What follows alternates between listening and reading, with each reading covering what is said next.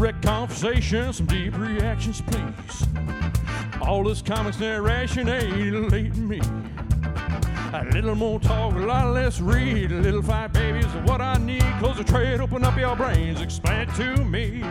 Explain it to me, baby. Explain it to me. Thank you, Vandello, and welcome back to Rhett Conversations. My name is Josh Wasta, a.k.a. Fallout Fury. And with me, oh my god, I didn't actually set up a 90s intro. With drops of Jupiter in her hair, it's Miss Leia Cameron. Hi, everybody. Fuck's sake. Okay, it's third time that we've had one guest on here, so I'm gonna give your name a try, Miss Allison Casaccio. Caccio, damn it. Frickin' Italians. Yeah, we like to change it up. Yeah, so we have can be sent in care of graphical. we have Allison Casaccio with her other half. I'm not going to say better half. I'm just going to go with other half. Jason Taylor, the old punk rocker. Both of you mainstays on Graphically Novel, but never been in Rhett Conversations. You've never been to school, as it is. So. I don't know how the D relates. The D does not relate generally because there's no media aspect. Usually I'm using my wiki.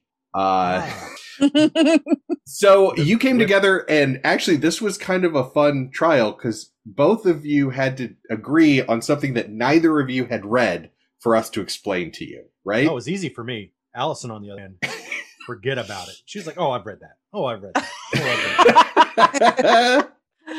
Yeah, so for more on Allison and probably some of her best stuff, check out our Tank Girl episode where we deep dive into the Riot Girl movement and how that shaped the comic, which and why the movie was kind of disappointing because of that. But yes. Oh, see, I loved that movie. I mean, as a kid, like, right. I was like in high school and I thought that movie was shit. Did you immediately want to go out and bang a kangaroo? No. Really crisp, but what if it was Ice-T dressed as a kangaroo? I don't think that I have enough substantial booty, and I mean, you've met me, but like, I don't think I have enough substantial booty to attract the likes of Ice-T. Or kangaroos. Kangaroos out. Never met a kangaroo, so I can't say. Right. Yeah. you don't want to profile the kangaroos, right? But I have seen photos of Ice-T's wife, and that woman is stacked. So today for Rhett Conversations, Avengers versus X-Men. For anybody who has not listened to our show before, this is how it will be. Your instructor, main instructor for this lesson will be Miss Leia Cameron, and she will be taking Jason and Allison through the storyline basically step by step to explain it to them. They have not read it, but they're curious about it, so we're going to tell them. At any point, Jason and Allison can stop the entire podcast dead to ask any question that they want, and then it will be my responsibility to answer their questions. Should I not have an answer to the question, I may defer back to Leia, and if neither of us know it, we'll probably just jazz hands and say, because comics. We do not have Jennifer Howland with us today. She's out back building a shed with the rest of my family.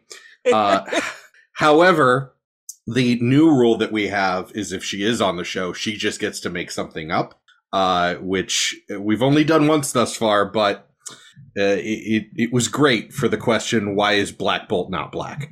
I thought my answer was best, honestly. Your answer was best, which is you can't just... Black. Yeah, you can't just ask somebody why they're not black. It's a fantastic response. Yes. Okay, so Miss Cameron, Professor L, floor is yours. Take it away. All right. So, two things before we get started. The first thing is that this storyline came out in roughly 2012. I know this because I actually read the first 4 comics in single issues as they were coming out. I didn't finish not because it was bad, but because I moved to a place where there was no really readily accessible comic shop and forgot entirely about it until I was rereading this again. The second point of order is that the next time we do anything involving X-Men, Josh, that's on you. I hear you. Yeah. I do have a note here to remind myself to have our section called "Where is Gambit?" I did see him. I spotted him. Yes. He had a whole one line, and he was immediately told to shut up. I like this comic already. So for those who don't know, Josh is far more knowledgeable about the X-Men than I am. And yet, I think 3 times now I've had to do an X-Men explanation, which is like it's like we've mismatched our power sets a little bit. So I'm going to do my best here. And I'm sure that Josh is going to come in to assist as needed. So Avengers versus X-Men. We open on, this is the prologue, by the way. It's issue 0. So this kind of sets up where the story is going. It introduces a couple people that are very important to the plot. But we open on MODOK attacking civilians in New York with a bunch of weird missiles that are like half dinosaur because comics. And his rampage is stopped by the Scarlet Witch. MODOK taunts her about being a disgraced Avenger and eliminating mutants, which you can see our episode on House of M for more about that. And he muses about sending her back to Magneto and calls her a broken hero. Thankfully, Spider-Woman and Ms. Marvel show up for an assist and take great joy in kicking the crap out of MODOK and his goons. After the fight concludes, they thank Wanda for her help, and Carol pressures Wanda to come by the Avengers Mansion, telling her that everyone has missed her, and they'll be super happy to see her. And Wanda's kind of not having it. She thinks it's a terrible idea, but Carol kind of strong arms her into going. And spoiler alert, it is a terrible idea. Almost as soon as they get to the front door. Sorry, a quick point of order, because it's only revealed on one panel, but she is fighting MODOK in front of the White House, like on Pennsylvania Avenue. Oh, I thought it was in New York City. I said New York City. That's my bad. Sorry. Yeah, no, there's only one frame where it literally shows the White House and the gate on Pennsylvania Avenue. Oh, geez. That's even worse than New York City. Right. But so the minute they get there to the Avengers Mansion, before they can even like knock on the door, Vision phases right through the door and essentially just tells her to fuck off. He's pissed at her, his wife. Very understandably so, because Wanda hijacked his body and used him as a weapon. And he tells her he just cannot forgive her for that. This is no longer her home, and she does not belong here. This is not the only example of husbands being complete douchebags in this series, by the way. Yeah, it's pretty rampant in this. Like, dudes are dicks in this. Yes. So, I mean, Wanda, but she did take over his body. So there was, So just before House of M, there was something called Avengers Disassembled, where Wanda had a psychotic break because she had created children whole cloth and then realized that she had created the children and that they were not really alive. That caused her to have a psychotic break. Basically, her reality powers went wonky. And yes, inadvertently, she took over Vision and had him attack the other Avengers, killing Hawkeye and Ant-Man. Oh my God. Yeah. He got better. Yeah. That's awesome. Yeah, so comic books have happened. But this is like 2 major events later, which is awesome because it's showing continuity that you don't always see in comic books. Comic books and wrestling, 2 of my hobbies that are horrible about continuity. But this is actually pretty cool to see the consequences of the actions. So to answer your question, yes, she did. But she's attempted to grow and has actually isolated herself since House of M. So that's way smarter than therapy. Good. Yeah, right. Go ahead. The fight that she joins actually, it's implied to be pretty much her first back since like she's been isolating herself because when Carol and Spider-Woman show up, they are like, "Oh wow, this is great job! Like you did awesome!" And they're like surprised but happy to see her. So after Vision tells her to fuck off, Wanda tells him that he's right and she's sorry. And Thor, Iron Man, and Beast are all just kind of looking on, but they don't do shit. Carol is pissed and flies off with a now weeping Wanda. And fucking Tony Stark, tells Vision that he was a little harsh towards Wanda, which just killed me, I guess. The subtitle of this entire show, Rhett Conversations, is "And Tony Stark is a dick again," or "And Tony needs more therapy." Yeah, please get this man some therapy for the love of God. So, as Vision walks away, he sheds a single tear, proving that even since the synthezoids can cry, which is pretty hilarious. So meanwhile, on an island off the coast of San Francisco called Utopia, and frankly, if you've ever been to Northern California, this name is apt. It's beautiful there. I love it. I wish this island were real. There we are meeting up with Hope Summers and Scott, otherwise known as Cyclops. And it turns out that this Hope gal has been stealing a jetpack and sneaking off the island to go fight crime on a semi-nightly basis. And Scott does not like that at all. Anybody need to know who? Anybody need to know who Hope is? We're good. Hope Van Dyne? No. Hope Summers. Hope Summers. Yeah, I have no idea. Yeah, who that's that is. Okay. Hope Summers was the first mutant born after House of M happened. Okay. So, Scarlet Witch said no more mutants. The mutant population went from in the near millions to 198 worldwide. And there has been enough story since then. There's been like 2 or 3 years of story since then where basically the Phoenix Force went, well, that's not right. And so a little bit of the Phoenix Force came to Earth and a baby was born. The first mutant baby since M Day. Cable took and adopted this child and ran around in time with her so she could grow up, because that's what Cable does. And so she has been adopted by Cable. Cable is basically her father, which means that Cyclops is her grandfather. Jean Grey is dead at this point, and Cyclops and Emma Frost are together. That should bring us up to speed, not only on who Hope is, but also what is happening, because she has similar psychic powers to Jean Grey. She also is a redhead and looks a lot like Jean. And Cyclops is mad that Hope is fighting crime. Yes. Well, and we will find out why. Yes. Okay. Cyclops is a Yeah, I'm just saying. Oh, yeah. No matter, your spectrum of Cyclops is the dick, whether it's like an average person or somebody that's actually been paying attention. Cyclops is just horrible in this. So get ready. He Cyclops gets so much a worse. douche? Yeah, right? Oh, say it ain't so. God, say it ain't so. Yeah, buckle up. This is our first introduction to Scott in this, and it's not going to get any better.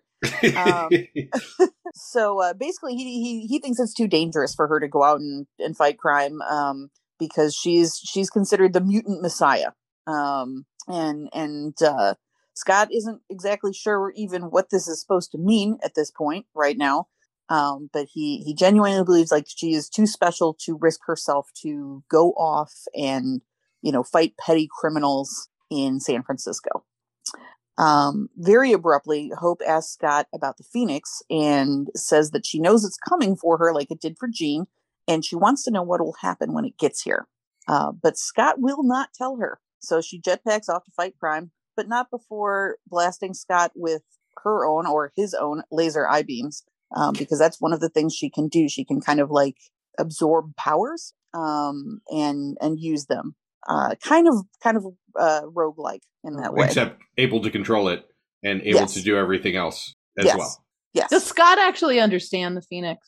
No. Or, I mean, a lot of what I've seen in other arenas was just like Jean Grey and inside her head, and so what basically no one understands the Phoenix is what we're going to find out very, very quickly. The Phoenix at this point has really only, according to this story, only really been back once, and that was when it took over Jean and made her the Dark Phoenix, and she went and ate a planet. That was something that actually occurred. The Phoenix is like a cosmic primordial being of just pure energy. So knowing what the Phoenix wants, or knowing what it is, or predicting what will happen when it really bonds with anyone is anybody's guess. So there's a lot of conjecture happening here, and absolutely no knowledge to back it up other than Jean went crazy and died. So, where is Cable during all this? Because Cable adopted her. Cable Right. is currently using the trope Sir not appearing in this film because he does Right. not show. Yes. Nice parenting. Yeah. He's traipsing once again through time. Probably fighting Bishop, because this whole period, like, Bishop is trying to kill Hope and Cable's trying to keep her alive, and that was their whole thing for a long time, and now they just fight each other. Yeah, he simply does not show up during this entire arc. I saw him not at all. Wow. I am wondering if he's dead. I will find out.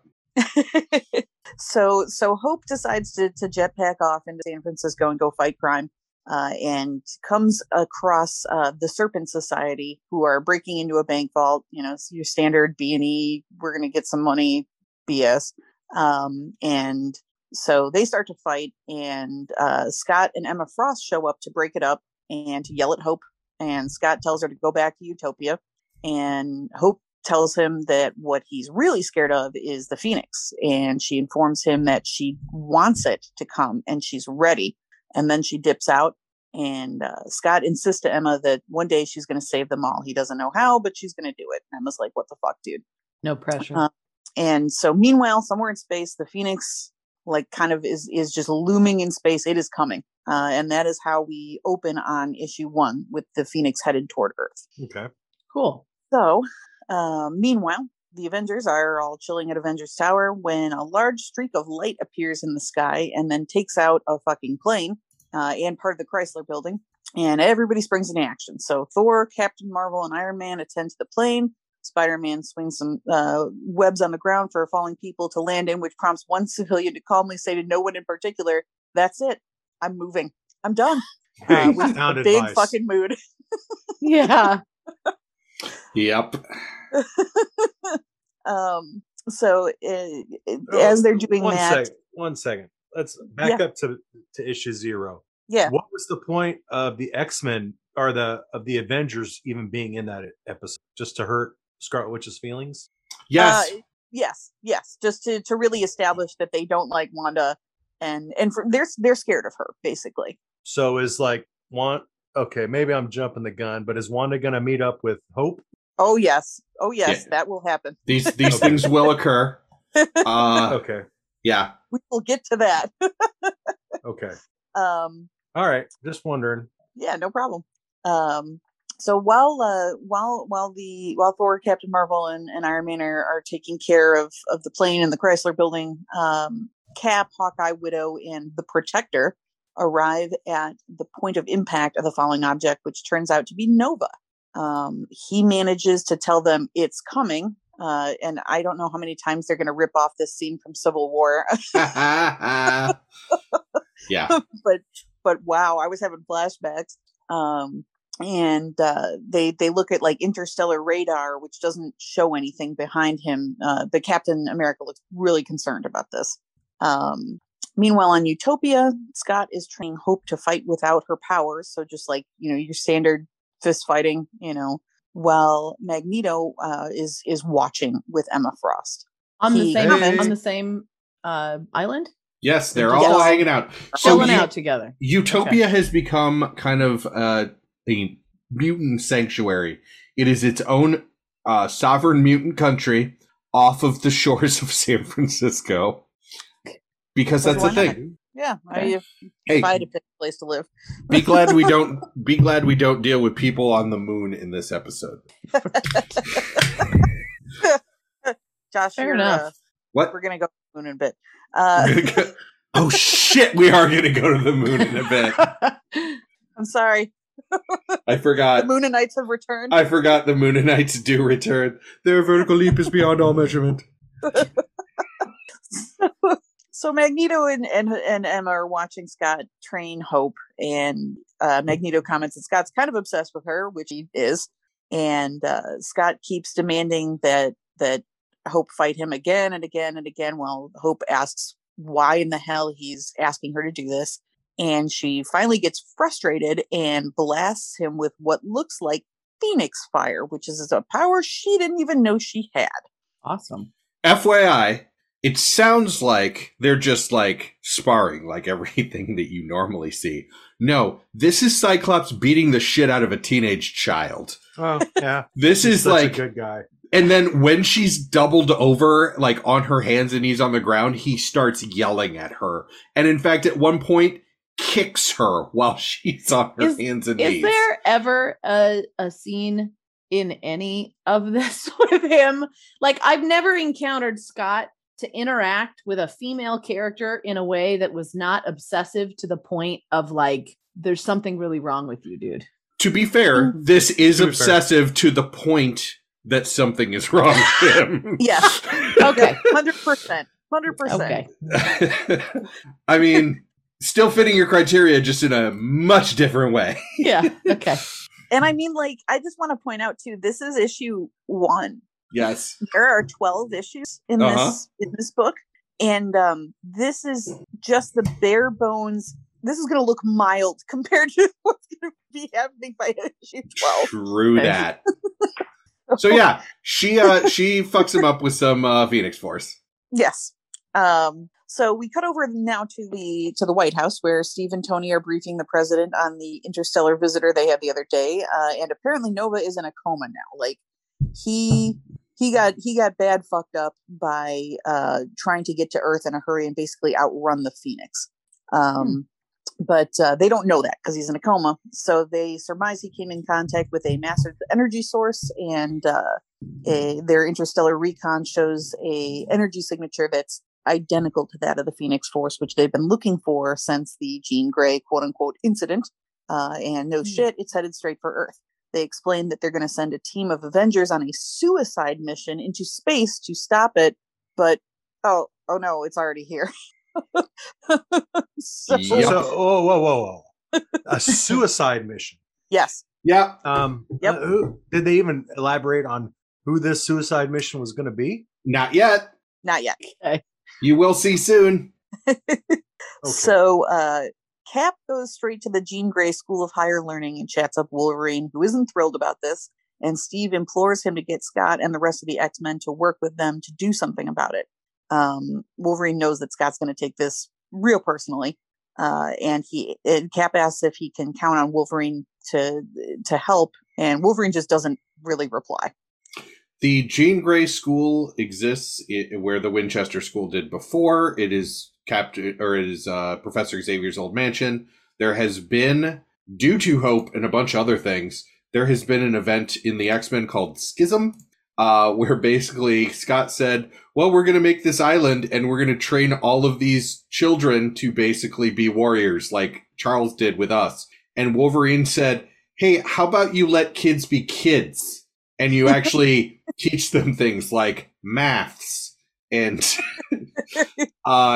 like, no, that's a waste of time. So there was a schism in the No wonder he's hanging out with Magneto. The whole thing. Yes. Actually, Magneto joining him, big thing in Schism. Schism is probably a future episode if anybody ever wants us to explain it. But it's basically civil war in the X-Men, except Wolverine is just right. Like Correction. Yes. Sorry. If you want Josh to explain it to you. Oh, okay. Who is? I'm drawing a blank here. Who is Cyclops' brother? Havoc. Okay. Yeah. Okay. He's again not appearing in this film. All right. So anyway, that's where we are, and that's why Cap went to Wolverine as opposed like to be like, okay, well, can you please go talk to Cyclops? And Wolverine's like, we're not on the best friends right now. Wow. He has taken me off his top 10 on MySpace. Top 3. Yeah. Oh, thanks. You're welcome. So millennials, MySpace used to be Facebook for the olds when they were the youngs. Sorry, go ahead. That's okay. Meanwhile, Scott, Colossus, Namor, Emma Frost, and Magneto are having a chat on a rooftop somewhere. Scott thinks that Hope as the Phoenix could actually turn the tide for the mutants since there's under 200 left. And Magneto initially thinks this is cool as fuck if true. Scott wonders aloud why the Phoenix keeps coming back to the mutants and then suggests it may signify a mutant rebirth. He tells them he wants to train Hope to prepare her for anything, and just then Emma is like, oh hell, Steve's here. And Cap has shown up on Utopia to explain that he wants to take Hope into protective custody because the Phoenix Force is coming for her and they need to stop it. Oh, that's going to go over like a load of bricks. Yeah, this is... At any point, does anyone ask Hope what the hell she wants? Not for a while. Cool. Not That'll for a be while. great when the Phoenix shows up then. Yeah, this is a whole mess. Like this entire arc. I mean, I enjoyed reading this story, but like, holy shit, is this a whole mess? One out of 12 issues. Yeah, is where we are right now. Okay. There is a lot going on here. So Scott informs him to mind his own fucking human ass business. And besides, this may be mutant kind's last hope. And oh, by the way, where were y'all Homo sapiens when mutants were getting stomped? Steve is like, oh, well, we are respecting your mutant autonomy. And Scott tells him respectfully to fuck all the way off the island forever. Yes. It would be much better if it was verbatim, but yes. This harkens back, by the way, this is a wonderful throwback kind of to Emma Frost being approached during Civil War and her saying, where were you when our babies were burning? Which, yeah. That's kind of ironclad. Like, you can't come back from that, man. No. But Steve being Steve was like, I wasn't fucking asking, I was telling you. And Scott then just laser eyes him, which Steve does not like at all, and calls for the Avengers to assemble. The helicarrier appears, it locked and fucking loaded, and Scott informs Emma to protect Hope as some fighting breaks out. We then pop back in time briefly to find we're kind of getting this story now through Nova's eyes as he's racing the Phoenix Force to Earth to try to beat it to Earth. And he's thinking about how everybody he loves is counting on him to get there in time, and also that he loves Sports Center, Snickers, dubstep, and the Cardinals. So that's a thing. Okay. Have we encountered Nova before? You have encountered a whole core of Nova. They are the Nova Force. Nova is just what the superhero for Earth is called. That is in the Nova Corps. Guardians of the Galaxy is the best example I have of the Nova Corps. They were the organized, police force that basically was decimated at the end of the first Guardians of the Galaxy movie. They're kind of the intergalactic cops in Marvel. Ugh. Okay. Yeah. It's unfortunate.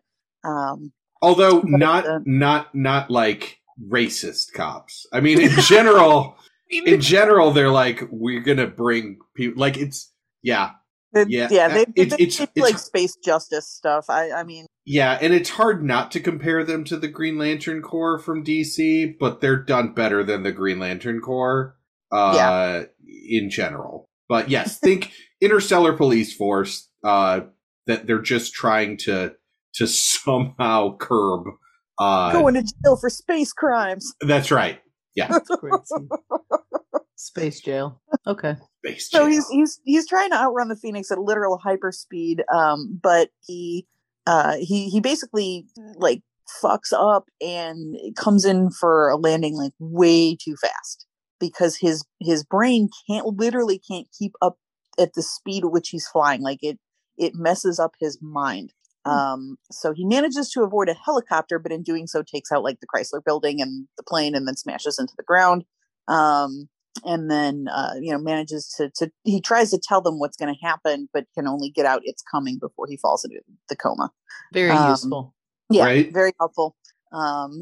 Again, just distinctly ripping off Civil War 1 and 2. Although 2 didn't exist at this point. The point though, right. They use this a lot. So anyways, we're back to the fighting. and Colossus smashes into the helicarrier with a magnetic fastball special. And nobody likes this, especially not Red Hulk, who is like, LOL, smash, my dude. And they start pounding the crap out of each other, and the helicarrier basically like disintegrates around them, and everybody falls off of it into the water. Now it's Namor's time to shine, at least briefly, as he punches the thing out of the water before Luke Cage punches him right back. Cap's shield whacks Scott upside the head. More fighting. Emma shoves Hope in to the building that's on Utopia, like the Citadel or whatever that's on Utopia. And she's hanging out with like some teens, some other teen mutants. And Emma leaves to go try to end the fight, except she's stopped by Tony, who fucks her shit up with quote unquote microscopic telepathic lasers. Wow. Because comics. He fights her with the power of tasers and misogyny. Yeah, pretty much. Is what this fight is. It's just gross. Because he tases her and it is like, I'm so sorry. I do hope you'll let me make this up to you over dinner sometime. Oh, that's creepy. He's just so gross.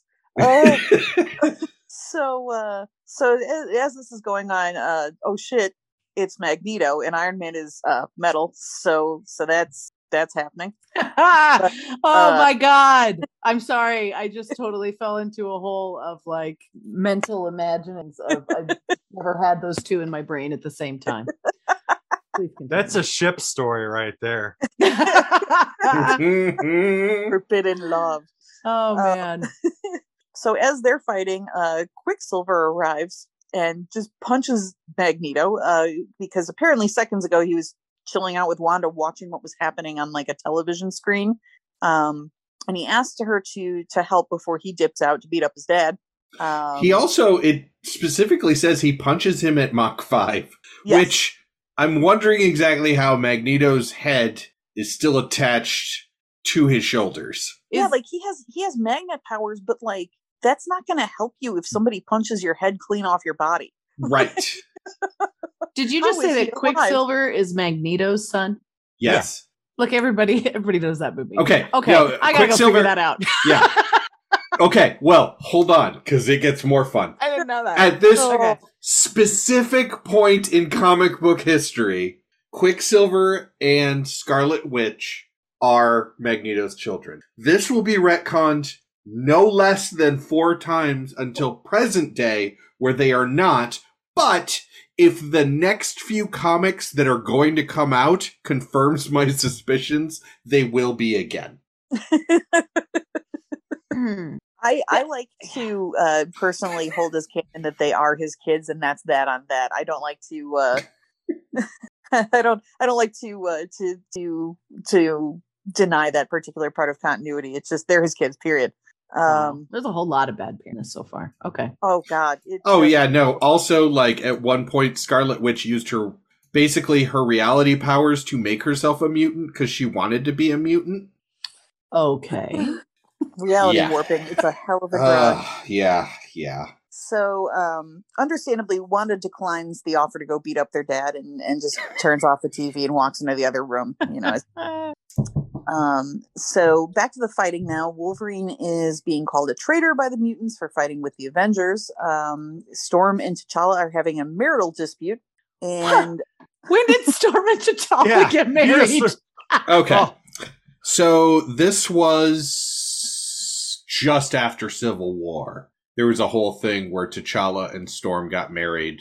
Storm technically right now is the Queen of Wakanda. yeah, that's a thing. So that is the thing that happens at this point in comic book history. Okay. So Hope is trying to wants to join the fight, but the teens TM are trying to get her to stay with them.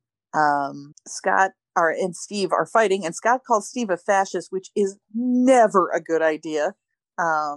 Steve tries to remind him about what the Phoenix did to Jean, and maybe that isn't the best tactic here because this pisses him right the fuck off.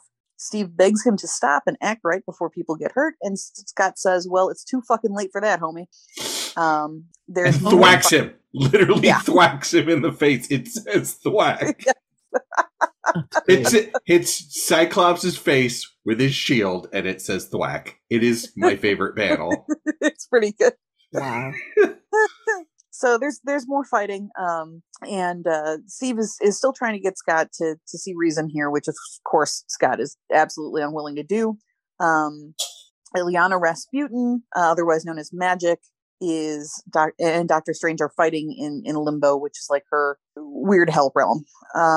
Wolverine and Spider-Man manage to sneak off during the fighting to try to enter the building on the island and get to Hope through the storm drains. And when they get there, they find that Hope has taken out all of the teeth, and she's kind of on fire a little too. Wolverine goes to slash at her, and now he's on fire, and Spider-Man is hurt. Everyone comes running in, but it is too late because Hope is running across the water and gone. Meanwhile, in space, like Hope's gone.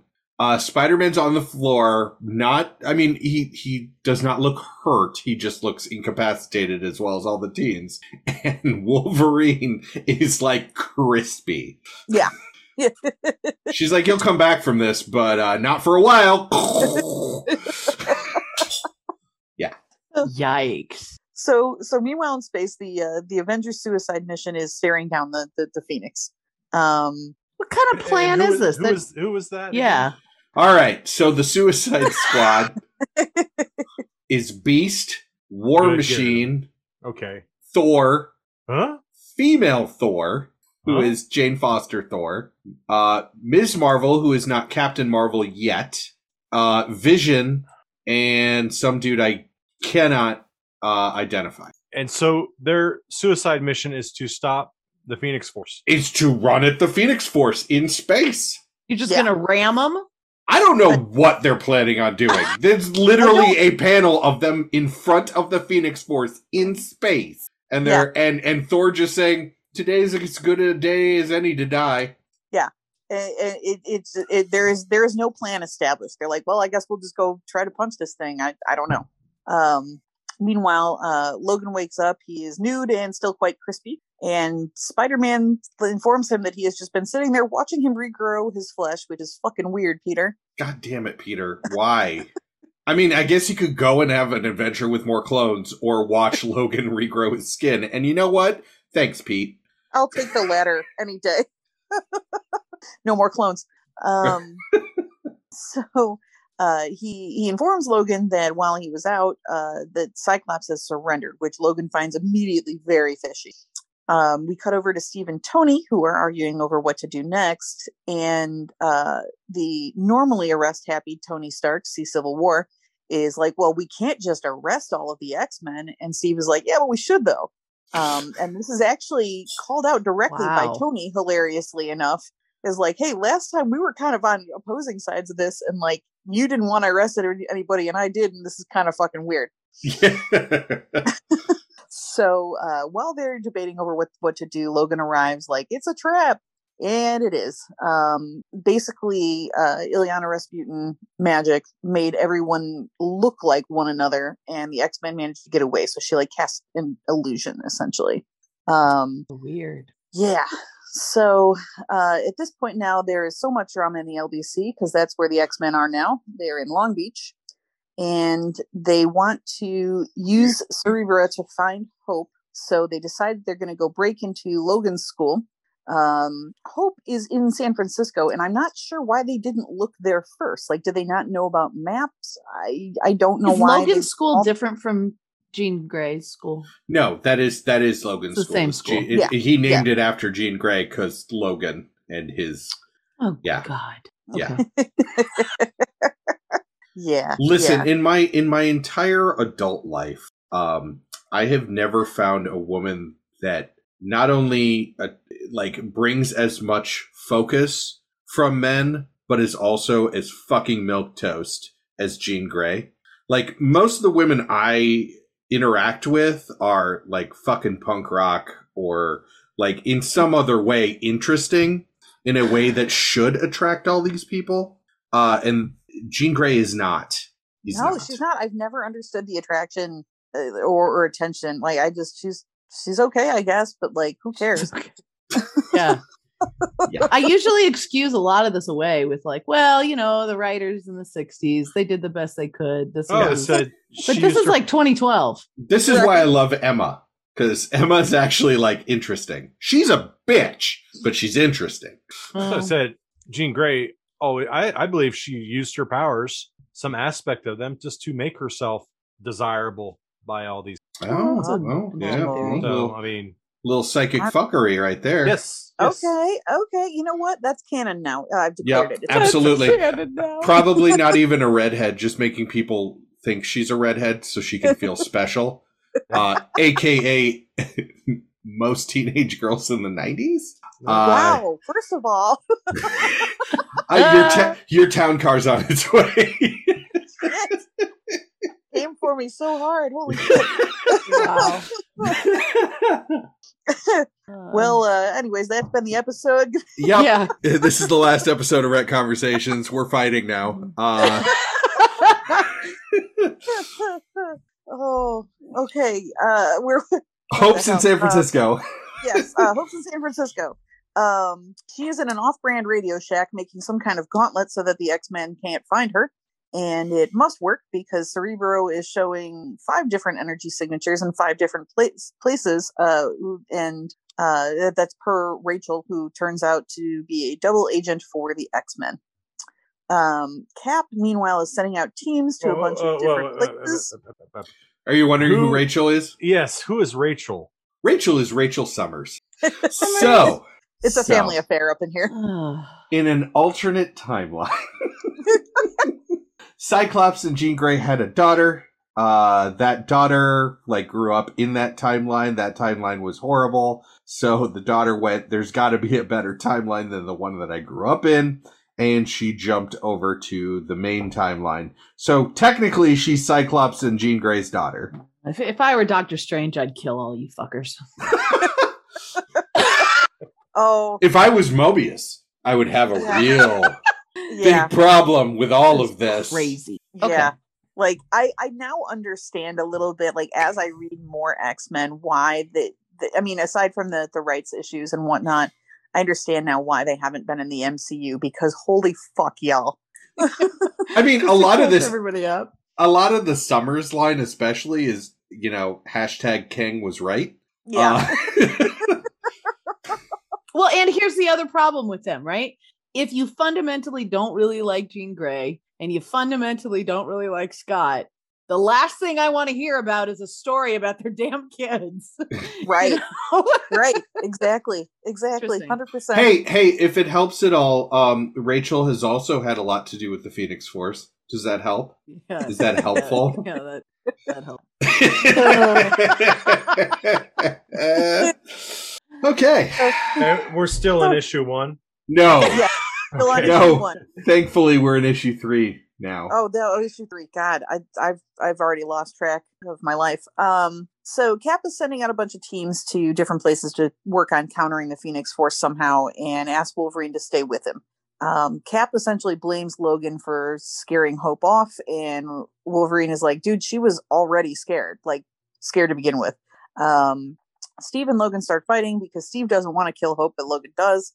But he's given an assist by Giant Man Hank Pym and Carol, who opens a fucking airlock in the helicarrier, and Logan basically gets sucked out and falls into the snowy wasteland of Antarctica, which is cold as fuck. Which, by the way, they're missing a great opportunity for Gambit to be like, yeah, it fucking sucks, doesn't it? Hashtag Trial of Gambit. I love people who love Gambit because you guys are also crazy. Okay, go ahead. So in Antarctica, Logan finds beer and makes friends with a polar bear, so he's all right for a minute. This is true. This actually happens. This really happens. And it turns out that Hope has set a horribly punny name of a beer trap for him. Okay. No, you said beer. Let's explain this a little better. Wolverine has been walking around in Antarctica, has found a polar bear, killed it, and is wearing its skin when he finds a beer in snow and follows the trail of beers to where... I mean, okay, so to be fair, when you were explaining it, I kind of fell for it too. I was like, oh, good, Logan found beer. I guess that'll be okay. Right, and then you were like, and it was a trap. And I was like, gosh, right? So...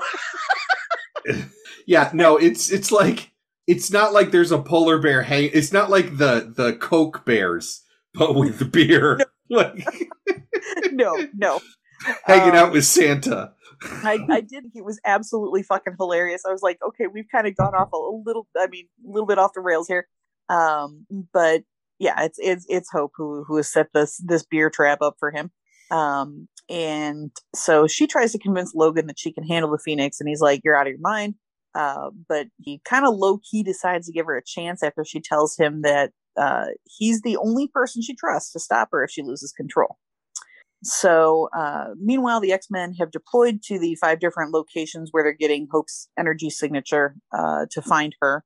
And she telepathically possesses some janitor in the X-Mansion to use Cerebro. And it's Emma that's doing this.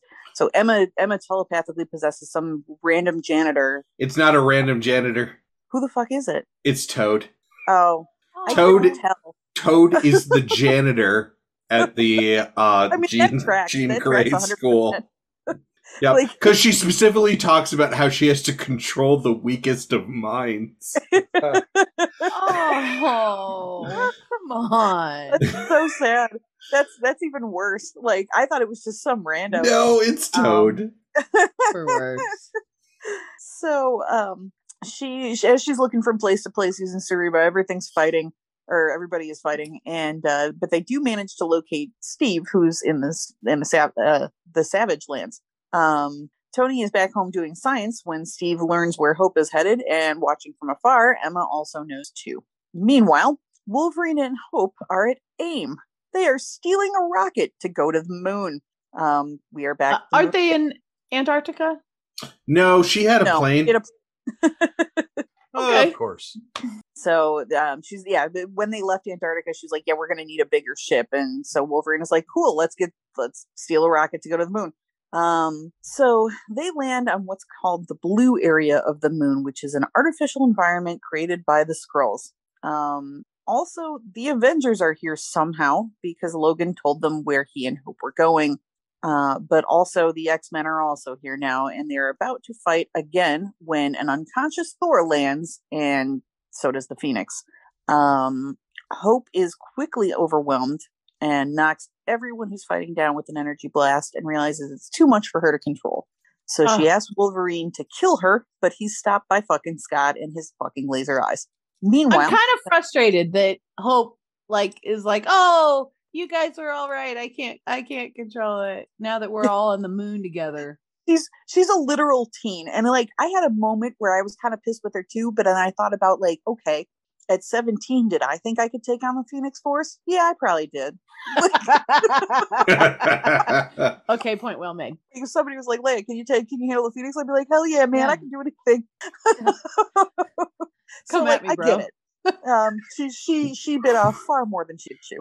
Roll all that shit together. I'll do it with you. We'll go to the loony bin together. So, meanwhile, Tony and Giant Man Hank Pym are booting up a giant mech suit thing, and it flies towards the imminent Phoenix as everyone's fighting, and now even the X-Men want Scott to leave Hope alone. The mech fires a disruptor at the Phoenix, and everything kind of whites out a bit, and when we return, the worst possible thing has happened. The Phoenix has taken residence in Scott, Emma Frost, Namor, Colossus, and Illyana. They tell Cap and the Avengers to fuck off and take Hope with them off of the moon. 10 days later, Magneto and Professor X meet up on Utopia to have a chat. And they visit with Phoenix Scott, who now has telepathic abilities along with a host of other new fun things. And he's a little fucking bonkers. You said who's meeting with Charles Xavier? Scott? Yeah, where's he Professor been? X, and where has he been? Yeah, dealing with Legion. He is. Yeah, actually, that's true. Yes, he and Legion have been doing father-son shit for the first time in comic book history. So yes, there is a whole series about Charles going and trying to find out basically he's been resurrected and he goes to find out who he is, but he does that by visiting people and kind of like getting their memories of who he was and finding out that most people did not like him. So Charles has basically quit being the leader of the X-Men at this point in comics history, and is just basically like trying to hang out with his son, trying to hang out with Legion, and just be like, okay, at least I could have a relationship with my son. And this interrupts all of that shit. He's just trying to, fucking throw the old baseball around in the yard with his kid when all That's this right. shit And his kid turns his neck and bats the ball with his fucking hair. Because Legion has dumb hair. He does have dumb. Okay. So. No. 10 days later, so they meet up, and Xavier tells Scott that people are afraid, but Scott doesn't give a fuck. He feels that they're remaking the world and that mankind just has to accept that. He literally looks at Professor X and says, "Here's your dream, Charles. I've given it to you." So the reason he's saying this is like it shows like magic is in the Horn of Africa making fields grow. Cyclops is in the Tamir Peninsula, and like there is just wheat as far as you can see. Like they are using the Phoenix Force powers to create like ostensibly help humanity. Yes, they're purifying the water. They're in the Gobi Desert making limitless energy. Like they are improving humanity. Yeah. They are giving them everything that the planet needs. So 2 days later, the Avengers have been saved in battle by Colossus, who basically just talked it out with the people they were fighting, which is the Electric Legion. And he convinces them to provide free mutant power for most of Eastern Europe. Mutant power? Avengers. Yes, these people are electric. They are literally walking electricity. And they had been fighting the Avengers, and basically, Cyclops and crew show up, and they're like, or you could work with each other and they all provide have, power. They've got like weird names that are like zzz and zzz. Yeah. Well, and it's just and it's literally just Colossus who walks out and speaks to them in an electric language, which is just like lightning bolts. So he knows their language too, and negotiates with them to basically be like, okay, you're gonna, they'll power Eastern Europe in exchange for you leave them the fuck alone. They want their own shit. Like they're people. I mean, I don't hate the direction that this is going for humanity. I just still kind of dislike Scott. That's fine. No, it's fine. That's fair. It'll get worse. Don't worry. So Cap talks to the Avengers. They're not sure what the fuck to do anymore. They're like, this is good, but also weird. In Utopia, Scott offers a reluctant Hope the Phoenix Force, and she accepts it, but like he won't give it to her because she already turned it down, so she doesn't deserve it. What a fucking dick. Like, He does this for almost no reason. He's like, hey, you want some? She's like, yeah, I guess. Yeah, okay, I can. And he's like, no, go fuck yourself. Yeah. Wow. So we cut over to Lei Kung, who is the Thunderer. Yes. And he is going to Kunlun to seek the Book of the Fallen, which has information in it about how to potentially defeat the Phoenix Force. And he's told that he needs the Iron Fist. Is this guy introduced here? Or No. is he from someplace else? The Thunderer is a whole thing with, and this is where my knowledge really falls flat because I am not a fan of Kung Fu movies. And so by definition, I'm not a fan of like Kung Fu comics. But this falls into the Kunlun, Iron Fist, Shang-Chi, all of that Kung Fu side of Marvel. And the Thunder is another one of those like heroes that is part of the whole Kung Fu thing. Yeah, he's an Iron Fist guy. Like, yeah. Okay. He's from there. This is the first time I've ever seen him because I also do not. I actually enjoy like kung fu wuxia type movies, but I've never really read Iron Fist and don't know much about it. I didn't even watch his first season on Netflix when that was a thing. So it was painful. It never Yeah, even that's- occurred to me to go look this stuff up, to be honest with you. But I really, really love Kung Fu with David Carradine. that's Well, fair. there So- you go. Yeah. Honestly, you I enjoy might- that type of thing. The new Shang-Chi movie is outstanding. Oh, the Shang-Chi movie is phenomenal. I can't say enough good stuff about it. Like, I can't wait to see it again. Yeah.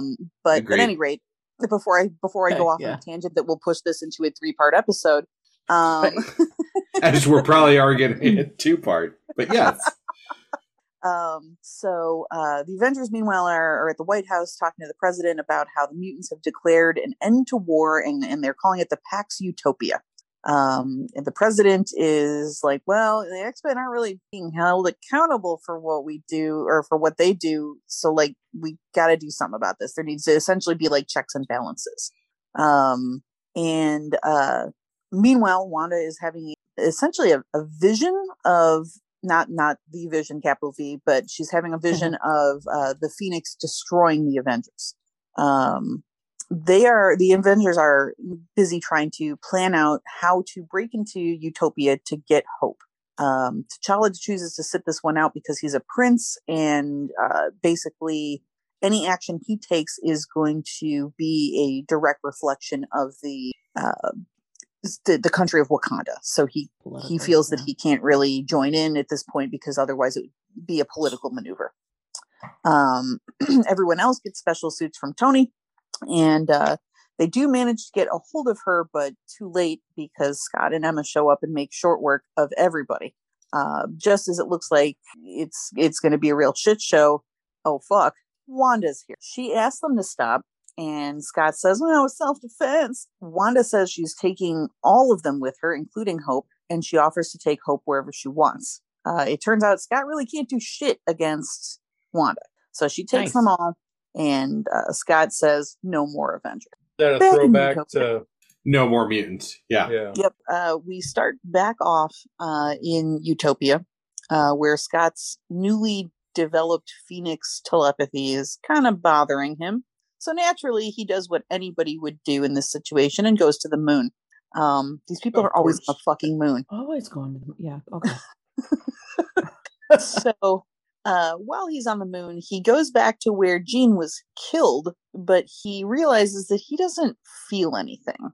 Like, he's not having an emotional response, like just a logical one. So he decides that he needs to talk to someone about this, but instead of seeking a fucking therapist, he conjures up Jean's ghost out of moon dust. Yes, Fun. So that's So Jean Grey was killed on the moon. I take it. Yes. That's just yes. a piece I don't remember. or So, yeah, Jean Grey went Dark Phoenix. Dark Phoenix ate a planet. Jean Grey became Jean Grey again. Then the Shi'ar were like, hey, you probably should stand trial for eating a planet. She started to go Dark Phoenix again on the moon and had Wolverine kill her. I like how Wolverine's always the one that. Okay, he's the one that does the dirty work. I guess. But yeah, so Scott basically, and it's not even really Jean's ghost. It's basically like a What the Phoenix creation. remembers of her, yeah. Yeah. Ooh, interesting. Okay. But Jean tells him that he's done well with the Phoenix so far, but since the Phoenix Force kind of amplifies the kind of person you are, he's lost perspective along with his emotions. So he asks her if he still has his humanity, and she tells him if he did, he wouldn't have made her out of moon dust. And then she crumbles. So Scott leaves the moon determined to not let the Phoenix Force change him. This will become hilarious later. Yeah, and so what we just established then is that what the Phoenix Force does is make you more of who you are, right? Right. Yes. Closer to your own bones. Yes. And Scott's a douche anyway. Yes. So naturally, Okay. Mega douche. Cool. Cool. Naturally, Scott, after he heads back to Earth, decides to brand the Avengers as terrorists because they're basically all terrified of Wanda. And so they attack a few Avengers. Vision, Clint, they're badly hurt. I thought Clint was dead. No, Clint came back after House of M. Okay. Also, there is a panel of Wanda and Vision fighting next to each other, which there has been no kind of conversation or anything between them since he was like, "Get out my house." Yeah, I did notice that. Like, it's very strange, but Healthy. yeah, this androids, man. Oh, she got the little like paperclip and put it in the back of his neck. Have you tried turning it off and turning it back on? Factory reset. So, in Utopia, Illyana and Namor want to basically kill Wanda. Their argument is that, that's the only way to stop her. Scott, at this point, does not want anyone to die and kind of tells them to get their act together. Tony, for his part, is basically building a suicide suit to fight the Phoenix. But T'Challa slaps him upside the head and tells him there's got to be another way. Hope lets them know that they're scared of Wanda, and Doctor Strange gives them illusion enchantment necklace things to make the wearers look like Wanda to sort of buy time while they gather more data. It works. Scott thinks they're winning because they're capturing Avengers, but Namor is pissed. Danny Rand and Lei Kun, the Thunderer, meet up with the crew in Wakanda and want to take Hope to Kunlun to train. But as they're discussing this, oh fuck, Namor's here. Namor destroys Wakanda because he's a dick. But he also destroys Wakanda partially because Emma told him that the Avengers have hidden Hope there. She hasn't told Scott. Right. Well, also partially because Namor has always hated Wakanda. Well, yeah, like I said, because he's a dick. Yeah. Oh my word! So this is a recurring theme with Namor. It's kind of it's his turn on is destroying Wakanda. Yes. We do not kink shame on this show, but I don't know, destroying a country. I'm gonna go ahead and shame on that. I think there was a running. Who were the five again? It was Cyclops, Emma Frost, Magic, Colossus, and Namor. So, with the exception of Colossus, Piotr, they're all dicks. Yes. Yeah. So, how is Colossus acting? Hanging out with these guys, with the Force 5 power? So far, he's literally been showing up, doing negotiations, being like, okay, like he was the one that negotiated with the energy people. Like, so far, he's been like, hey, I came from poor Russian stock, and I'm not fucking crazy like my sister, so I'm gonna do good. And he, by and large, does not show up in a lot of, like, these fights where you see the Phoenix Force people show up. It's always Magic, Cyclops, Emma, or Namor. Huh. Yeah, he's the chillest one of them all. He is. Because he's still, like, they're amplifying Colossus. And Colossus is like the most laid back Russian dude you will ever find, Yeah. So, Lei Kun dips out with some folks. Iron Fist stays behind because he got left behind. Yeah, which he is not happy about. He's like, you guys are going to Kunlun? What the fuck? Hey guys, wait for me.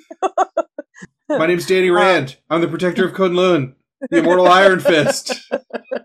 Danny, we don't have time for this. Choose a name. T'Challa is, of course, very, very pissed off. And everybody who's left over in Wakanda who doesn't go through this portal, he starts fighting Namor. Because all these idiots just showed up and destroyed his damn country. Yeah, like understandably upset. Like I'm not even mad about that. Like I get it. That's where your stuff is. So back in Utopia, the remaining 4 Phoenix folks decide to go to Wakanda because Namor's acting the fool. And Wanda faces off with Namor and manages to take him out, but she kind of passes out herself and is actually saved by Vision. again, with no explanation. There's not, None. as far as I know, been a phone call, a conversation, a text message, an Right. email about their relationship. They just, sure, all right. They didn't go to couples counseling. There was none of this is shown. Yeah. Because the other four have showed up, and because Wanda has managed to take out Namor, the Phoenix Force that he had has now all gone into the four of them, making them more powerful. This really sucks. The Avengers managed to escape through a portal while Professor X is yelling at the Phoenix Four. 8 days later, we are back in Phoenix Kunlun. 4. I'm sorry. I just it was the Phoenix 5. Yeah, that's the Phoenix Four. So 8 days later in Kunlun, Spider-Man is helping Hope to train to enter the 36 chambers of the Wu-Tang Clan. And It's for the children. yes. So the Avengers are using portal power to try to find the teammates that have been captured by the X-Men. And it's basically stated that they are not having a great amount of success doing this. During the course of this, they actually lose Thor. So I guess you can say that it is pretty serious. They managed to capture Thor. By the way, lose in any of these cases is not dead. Yeah. It is captured. The worst example is Clint, who poor Clint, basically gets burned alive and is left for dead. And the Avengers are like, or the X-Men are like, well, I mean, Phoenix Force can heal him, and then we could just capture him. So that's what they do. Is they're like regrow him, and then are like, okay, well, you're in prison now. I like Clint has been through so much shit. Like, yeah. I mean, for a dude who legitimately has no powers, No. he's just an ordinary guy. And I mean, he has died, been resurrected, been set on fire, God knows what else. Like, this poor man. get some new friends. Exactly. Like, get better friends, my dude. Yeah. Stick around for the fraction run of Hawkeye, which all of this is really discussed. It really is. And it's great. It is delightful. Tony's still trying to figure out how to use Wanda's magic, as well as Iron Fist, Yes. and Hope, to kind of combine them together to defeat the Phoenix and make it get gone. So basically, they're trying to Tony and Beast and T'Challa and like the science bros basically are all trying to kind of collect data, as much data as they can about what the fuck the Phoenix is, what it does, how effective everybody's powers are against it. So can I just say, what episode are we in? Or what? Issue 9. Issue 9. It took you 9 issues to stop and go, maybe we should think about this. Yeah, exactly. Like, there's a lot of punching and not a lot of talking or thinking or science. Okay. Are they all in Kunlun? Yes. Yes, the Avengers have pulled back to Kunlun, just basically because Kunlun is outside of a lot of like views. It's like its own, like kind of almost like a pocket realm because it's between two realms. So the idea is that the Phoenix Four can't see them in Kunlun. Nice. On top of that, there's also the prophecy that the Phoenix had come years and years ago, and the Iron Fist had sent it away. Not defeated it, but sent it away. Yeah. And so that's their best shot is staging things out of Kunlun. Yeah. Every time you say Phoenix 4, I can't help but to think of a 1960s doo-wop. Motown it hits. does sound Nice. The Phoenix doo-wop.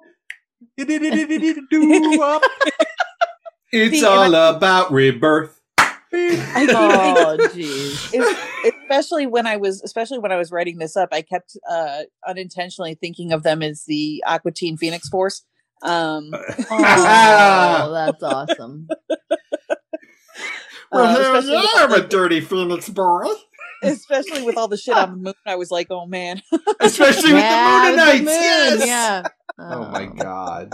The Moonanites. Did I miss something? The Well, it's a previous thing. Basically, in this show, the Inhumans are the Moonanites. Yes. Is that what they're called in the comics? Though? No. There's No, no it's an Aqua Teen Hunger Force reference. There are little, basically Atari Shape. guys. shaped guys that are the Mooninites. They live on the moon. Their vertical leap is beyond all measurement. It's a whole thing. It's a lot. So the X-Men, meanwhile, are coming to understand that the Phoenix is corrupting the remaining the remaining four that are possessed by it. So Emma also seems to understand this because her telepathy is urging her to basically like remote kill with her mind. Like she talks to Scott about how she can, if she wanted to, reach out to their minds and essentially just turn their brain off, like flipping a switch. Yep. Which is terrifying. She tells Scott where Hope is and asks him to help her before she kills someone, but he's already left at this point and she's just talking to herself. Yeah, you're gonna. In your notes, is there the next section? Because otherwise, Yes. okay, good. Because it's not important to the story, but Jesus. Yeah. So naturally, there's a 2-page section. Again, not really important to the rest of the story, but she basically goes in and like murks a random dude who was a pilot who killed a mutant 20 some years ago by accident. Like his plane flew into a young boy who had just sprouted wings and flew up into the air, and like his plane hit it. And he kept going. Yeah, he kept going and You're didn't gonna do stop anything your about it. plane? And so she just walks into his house while he's having dinner with his family and straight up kills this man and leaves. Yeah. So yeah, saying, by the way, no one has secrets anymore, not from me. Yeah. I gotta. Yeah. So are the Phoenix 4 good guys? Or bad guys? Or I mean, Emma was never. I would never have called Emma a good guy. Emma is, if you're being liberal with it and forgiving, she is an anti-hero. Yeah. Emma's the first person in any of these to be like, so kill the bitch. So just kill them. Kill them, and the problem is solved. And to be fair, she's right about half the time. Yeah, this is true. I just can't. In this particular point, this is really just to illustrate that she's gone off the rails. Go off the deep end. yeah. Well, she did ask for help. She basically said, I need you to help me before I give in to this. And he walked away and she's like, well, I guess it's give in time. Right. And you asked for help from zero. Yeah, you asked for help from Scott. Right. Yeah. It's true. Yeah. Yeah. And waste approximately 0 seconds before just going out and straight up murking a dude. Right. Okay. Well, and it's implied that this is one of those things that she's just been sitting there thinking about is this dude in 1987 flew a jet into a brand new mutant and just kept driving. And that is something that she has now.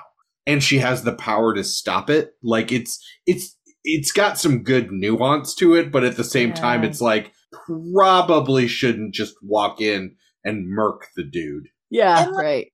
Not 100% sure on what she thought he could have done. Like, you can't pull a plane over to the side.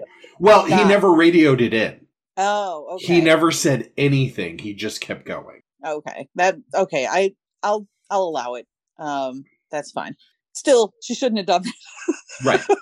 And following this scene is another what the fuck scene. So please go right ahead. So, we cut over to Wakanda, where T'Challa is surveying the ruins of his city, and Storm flies in, and they're having some marital difficulties yet again. T'Challa is, of course, understandably pissed off because Namor has destroyed his country. And Storm, being an X-Man, is kind of with him by association as far as he's concerned. T'Challa announces to her that they are now divorced, so she can be with the X-Men that she loves so much forever now. He tells her that he's had the marriage annulled by the High Priest of Wakanda, and she replies, well, aren't you the High Priest of Wakanda? And he responds with, please do not come here again. Yeah. Like, fuck all the way off, my good bitch. Wow. So Storm naturally is sad and is like, hey, you know what? Let's talk about our relationship later. Let's just focus on right now. I want to help you guys. Like, I want to help the Avengers. This is I was wrong. I was wrong. This has gone off the rails. I just want to help. Meanwhile, Ileana has raised a portion of Limbo to Earth, and she's using that area as a prison for some of the Avengers that have been captured. The Avengers, with an assist from Storm and Professor X, managed to roll into the joint, but Ileana and Colossus are already waiting for them. Weirdly, Colossus, for no reason, has been putting legs on whales. This has nothing to do with the story whatsoever. It's never addressed again, and it is creepy as shit. Just whales walking around? No, they died because they don't know how to use. Yeah, they die because they don't know how to use legs, and he keeps forgetting that they don't do well on land. Yeah, very fucking weird. It's trying to make dinosaurs. I guess. Yeah, but he would have to start with birds then. They're not good at this. They're just not good at this. They're not. It's very weird. I don't know even why this was in a panel. It is never. I feel like this is an example of. To pull back the curtain, all 4 of the people here on this podcast right now played Vampire the Masquerade as a LARP. I'm going to out all of us. Wow, as a LARP. Oh no, Sir, they must not know. Yeah. Oh, yeah. gross. But in that, there's the Giovanni clan, which is basically like Italian merchants family that they are basically embraced and born. They are born, and eventually some of them are embraced into opulence. And the idea is that when you have everything, there is a divide to zero like amount of time before you're just going to start to push boundaries that don't exist. I took this as that's what's happening. Is that Cyclops Colossus at this point is like, okay, but I've done all of this. I can do everything. What more could I do? Actually, I had a very similar thought about that, except instead of Giovanni, it was Zamishi. Because that's some straight up Zamishi shit. Like, let's put legs on this creature that doesn't have legs, see what happens. Pretty weird. It's pretty weird. So he fleshcrafts some whales for no reason, and then the story moves on. They're all going insane. Yeah, I mean, that could be insanity. Yeah, it could be a great sign of that. Okay, yes, so I think that's really what it is. Honestly, it's just an indication that even Colossus, the chill one, is kind of going a little bonker. Yeah. So due to demonic interference, they can't get a portal open or teleport out of here. So the Avengers have to rescue the folks that are in this limbo on Earth, kind of by their own power with their own hands. They can't use magic crap to get them out of this. Wait, the Phoenix 4 are in the limbo? It's just Ileana and Colossus. Ileana and Colossus are in the limbo. Yeah. I think leaving them there, isn't that just like solve half your problem? I mean, it's on Earth now, so it would still be there. Yeah. Okay. Sadly. Yeah. All right. So there's more fighting. It's not going super great for the Avengers until Spider-Man manages to distract Ileana and Colossus, and Storm manages to open an exit. Ileana and Colossus are beating the absolute piss out of Peter when they start fighting over whether or not they should kill him. Very cleverly, Peter reminds them that, oh, geez, if one of them falls, their Phoenix power will all just get stronger for the people who manage to remain standing. Wouldn't that be a shame? That would just be the worst thing ever. And naturally, they take each other out. Like, I mean, I get it. Highlander. Yeah. I get, I've got siblings of my own. I'm the oldest of 5. I 100% get this. So they take each other out. Wow. Scott arrives, shining like a golden god, here for Hope. Danny tries briefly to protect her, but doesn't do a good job. Before he starts getting the crap kicked out of him, he tells her to go find Lei Kung. And Hope runs as Tony knocks Scott off course out of the air with pretty much everything he's got. Meanwhile, in Utopia, Professor X has some regrets about letting his dudes choose the wrong side. And Emma is making the remaining mutants literally worship her. She's using her telepathy powers to basically mind control people, the mutants that are living there, to like be on their knees and think nice things about her. Well, she's not mind controlling them. Like, they're on their knees, and she calls people out that have thoughts that don't agree with what she wants. So, like, Cannonball, she calls him out and says, do you think me cruelly? He's like, no, I don't. She's like, your words and your thoughts don't agree. It'd be best if you change your thoughts. Like, Wow. Yeah, I mean, okay, so it's fair. She's not technically using mind control, but she's kind of. like I it would don't be know. actually Fear better. tactics. It would actually be better in this case if she was using mind control. Right. Because she's like, change your thoughts. No. Yeah, how do you even do that? I don't know. Even Magneto was like, dude, what the fuck? So are these? I mean, are these guys like Dark Phoenix or anything? Not yet. Not yet. I mean, no. Okay, so that's something coming up then. I mean, because they start out by helping humanity to kicking the shit out of Spider-Man and making people worship you. Yep. I mean, It's putting it's legs definitely on a Wells. downward. It's definitely a downward spiral. Well, Great yeah. album. And further down the spiral is also great. Yeah, classic. Yeah. Where's So Captain America at? Well, it's Kind of We'll get to that. organizing shit. Yeah. we'll get to that. So Hope manages to find Lei Kung as Thor, Clint, and the Thing get very briefly knocked around by Scott, who's still looking for her. And then Hope and Lei Kung then arrive to the battle on Xiaolao, who is the dragon, the source of power for Kunlun. The legend says that it once defeated the Phoenix, but it's no match for Scott, I guess, because it's too young or something. I don't understand how dragons work in this universe. It's like, yeah, we got to see the unrelenting source of power for Kunlun, the mystical, all powerful. Oh no, it's falling. Like, it's like, oh, it must have been too young. And I was like, how is it too young if it's like the source of power for this pocket dimension? I don't know. I don't get it. But Scott advances to try to kill it, and Lei Kung calls him out and tells him that he's got no honor because he wants to kill a wounded animal and hurt a little girl. It's super fucking rude of you, dude. Get your head straight. And Hope tells Scott that she won't side with monsters. He advances on her, and Hope screams for him to stay back, but this time she's got some dragon power. Somehow she's managed to absorb the powers of the dragon. This actually hurts Scott and really pisses him off. She does what's called a chaos punch. Okay, so she runs right into Tony, Beast, and Wanda. Wanda's here. Wanda is now in play. So she tries to hit him with all that she has, but it really doesn't do jack shit at this point, because he's got 50% Phoenix power at this point, since the other 3 of the 5 are down. However, Hope now has dragon power and also has absorbed a little bit of Wanda's chaos magic, and she fucks his shit right up with the chaos fist. She punches him onto the fucking moon.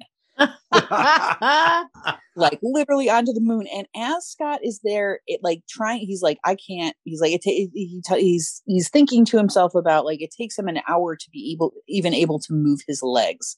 While this is going on, as an aside, the Watcher is there. He's not doing anything. He's just watching, but he looks disgusted as fuck.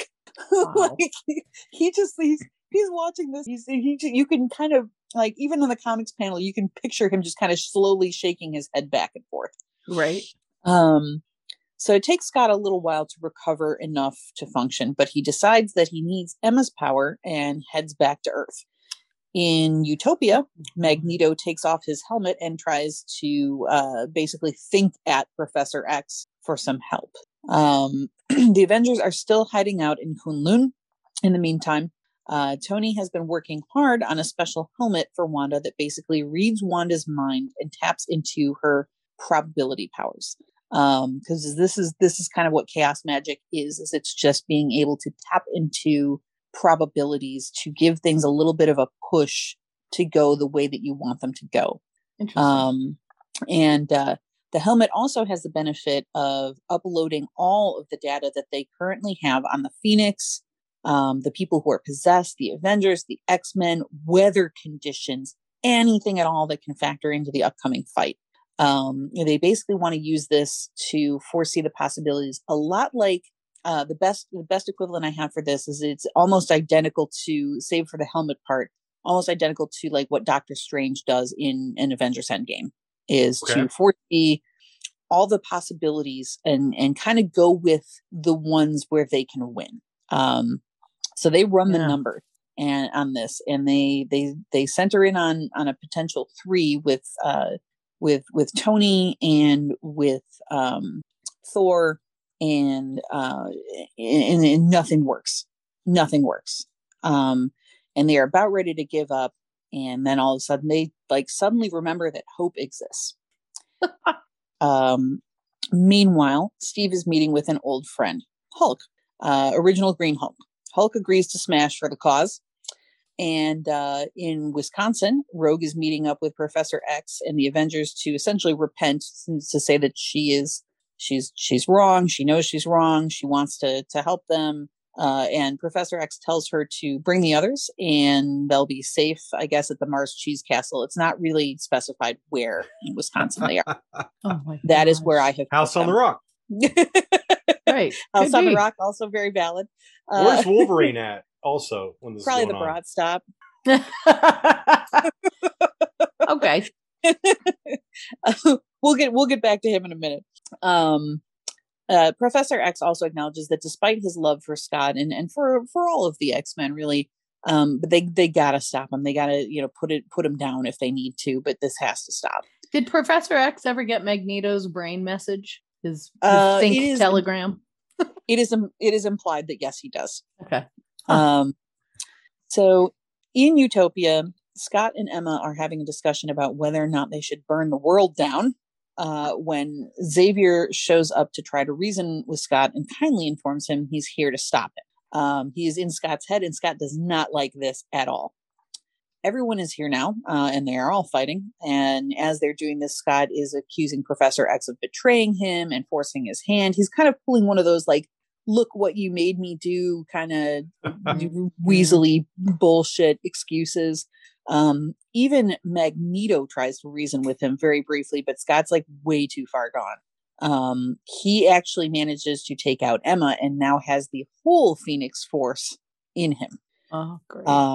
After this happens, he straight up mind murder kills Professor X for being in his head. What? And then goes full Dark Phoenix. Oh, come on. There it is. There it is. There it is. So it's explained that the Phoenix was attracted to the mutant population, and Wanda, when she nearly eradicated the mutants, this caught its attention again. I mean, as much as a weird sentient cosmic force can have even attention, but basically it sensed the imbalance, or it sensed the loss of the mutants, and like did a U-turn and headed straight back for Earth. With the intent, if it can even be ascribed intent, to essentially rebirth mutants via Hope, who has a little bit of the Phoenix Force in her. Naturally. So Wanda meets up with Hope, who is distraught over having to fight her own people to save the world, and she decides to blame Wanda for wiping out the mutants, because if that had never happened, this wouldn't be happening now. And I mean, like, she's like a 17-year-old kid, like, so this is kind of a dumb. I would never get in an argument with Wanda Maximoff about fucking anything at all. Like, Wanda could eat my leftovers right out of the fridge, and I'd be like, I hope you enjoyed them. Yeah, right. Yeah. So they start fighting, and actually managed to create essentially like a crater in the ground from this fighting, which sucks. The Cap and Tony show up and kind of break it up a little bit, but it does give Tony an idea. Like if they're like this, if they're this powerful when they're fighting each other, what happens essentially when they're both pointed at something and working together? Meanwhile, all around the world, shit is going down. It is not a good scene. Because of the Dark Phoenix energy, like the oceans are burning and like shit is collapsing, and like there's volcanoes, and like the earth is kind of getting torn apart a little bit. So much for doing all this good stuff for humanity. Right, exactly. So So Scott is fucking up the Avengers pretty seriously when Nova reappears, who I guess is no longer comatose at this point, and just knocks him out of the sky. After he is kind of taken down to Earth, because he was like flying over like Europe or something when this happens. Hope and Wanda arrive and they begin combining their forces to fuck up Scott. As this is happening and they're beating the crap out of him, Scott has kind of like a vision where he sees Jean in the flames because there's fire everywhere. And Jean advises him that it's time to let go. As he is kind of falling into unconsciousness, the Phoenix Force leaves him and goes into Hope, who uses it to put all of the fire. So she like willingly accepts this, and at first is like, no, I'm going to use this as a force for good. I'm going to be the White Phoenix. I'm going to save everything. And Wanda's like, bitch, no, that's not why you were chosen. You were chosen because you are the only one who is strong enough to let the Phoenix go. So she takes her hand and says, no more fire, no more fighting, no more playing God, no more Phoenix. And the Phoenix with this dissipates. Her magic and Hope's powers combined basically release a energy burst all around the world. And what that does is it starts repopulating mutants all over the earth. All of a sudden, the Stepford Cuckoos, who have been monitoring the mutant situation via Cerebro, basically are like, we are getting new hot spots popping up every second. They're boom, boom, boom, boom, boom, boom, boom. Like mutants are back. They're back, baby. So it's kind of a neat explanation as to how the House of M plotline kind of gets a reversal. It actually makes some kind of sense, and I can kind of see it because it's just weird energy. But yeah, so the mutants are back. The Phoenix is gone.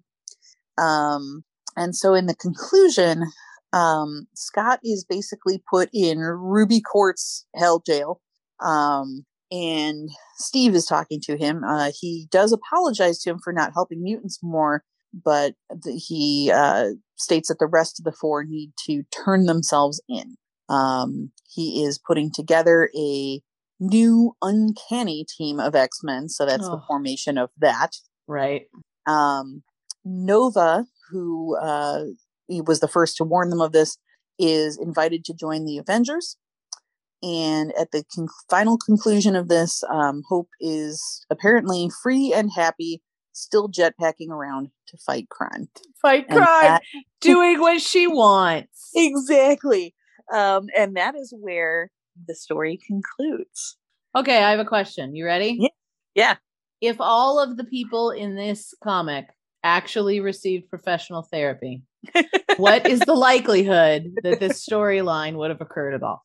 It probably only would have been about, like, instead of 12 issues, it would have been maybe 6 or possibly even just a 3. Like, there's a lot in here, and it's really, really funny. Like, there's a lot here that could have just really been solved with very simple communication. Like, talk to people. Yeah, you got, like, husbands and wives, no, never come back here, and exactly. Like this plotline caused a goddamn divorce. Like, holy shit. Yeah, and one that probably should have happened but didn't, because they just figured, well, we'll push the argument down to our stomachs and let it become cancer. Yeah, pretty much. Yeah, like everybody's acting the fool. Like this is not like a terrible storyline. I actually found it very entertaining, but like, some talking would have helped my guys. Right. I thought it was just a batshit crazy story. Yes. I mean, yes. That's awesome. It went so many ways involving. I pulled up the cover to look at the cover. Characters. Oh yeah, good idea. Just crazy. Yeah. And then the Thing's in there, or is that Red Hulk? That's Red Hulk. That's probably Red Hulk. Red Hulk. The Thing does show up too, so oh jeez. Yeah, he's in there a couple times. Pretty much.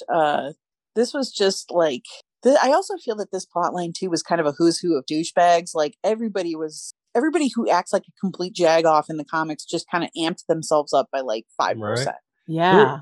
Minimum, like 5 to 50%.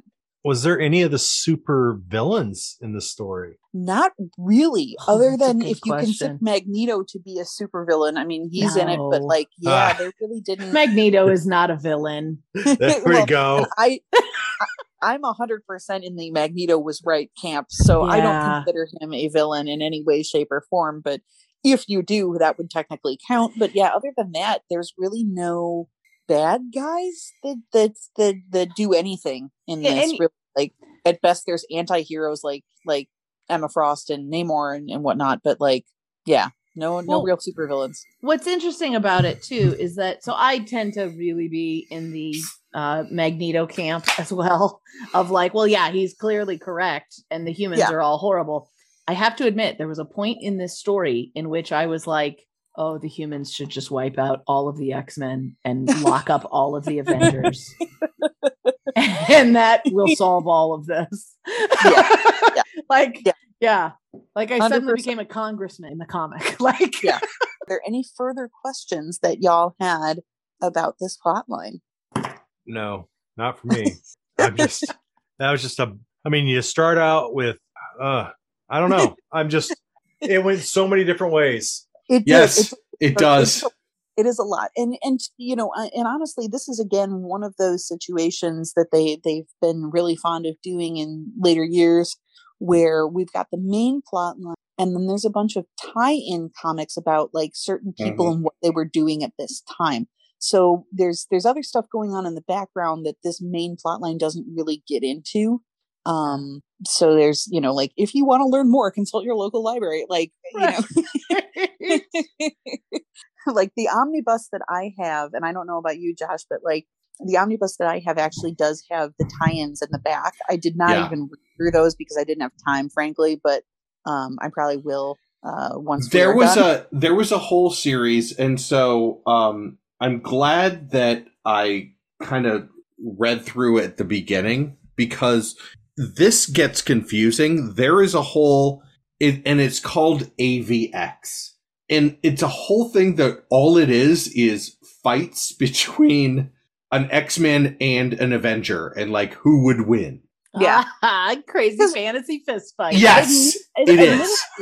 Admittedly, some of the team ups that they have on the panels, or like not team ups, but like the fights that they have on the panels, they'll only show like one panel of like so and so fighting so and so. Yes, and some of them looked really interesting, and I was like, wait, but I want to see more about that.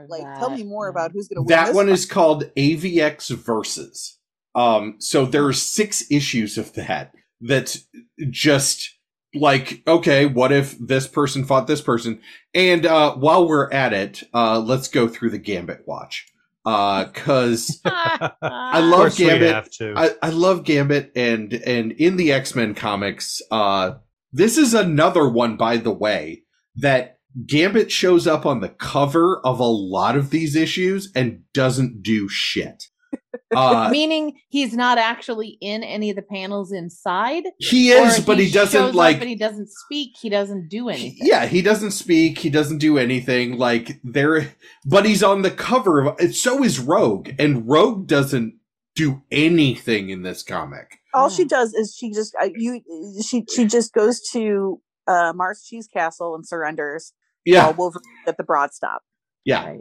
And there's like one panel where like Gambit is with Storm for most of the comic, like her team.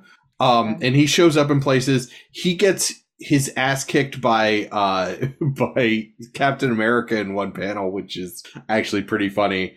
And at one point he speaks some French and Iron Fist tells him to shut up.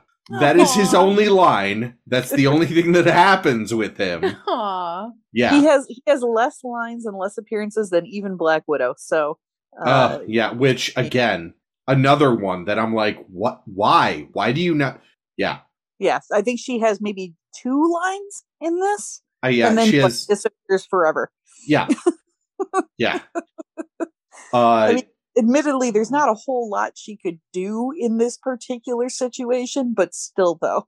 Right. This is such a classic example of why I think like people that aren't into comics have difficulty accessing comics. Sure. Look at the number of characters and the number of backstories and everything that's in this that you need almost to get context for what is effectively a giant fantasy film. And you have really nailed the difference between graphically novel and rec conversations really in this.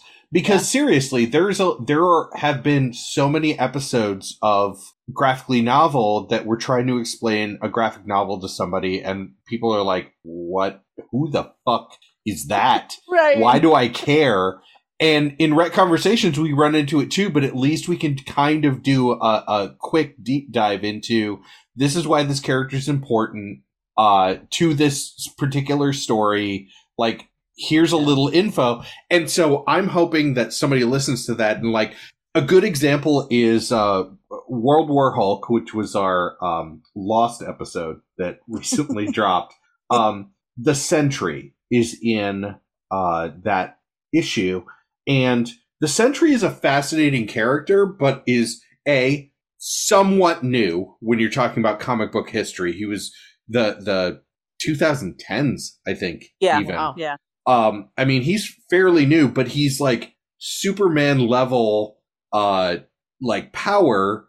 And at the same time, everybody seems to know who he is when he shows up. And there's an explanation for that. And that is he is a living retcon. He has the power to retcon himself into shit. And it sounds lame. He's actually pretty awesome. Like Really? to look at, because he, in order for him to have power, he created his own like villain, like Nemesis, which is the darker side of him. So yeah, it's kind of cool the way that they went about it, but he literally just kind of shows up in a comic and is like, yes. And everyone's like, oh yeah, you're Bruce Banner's best friend and you're the Sentry and you've been here forever.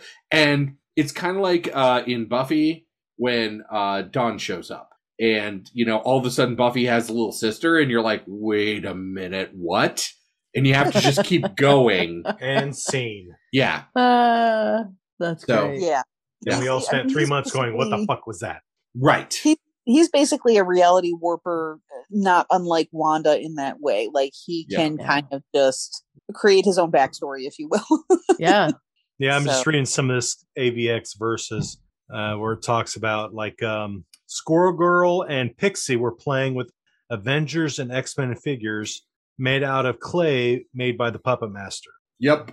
the day before the hostilities began. Yes. Sick. Nuts.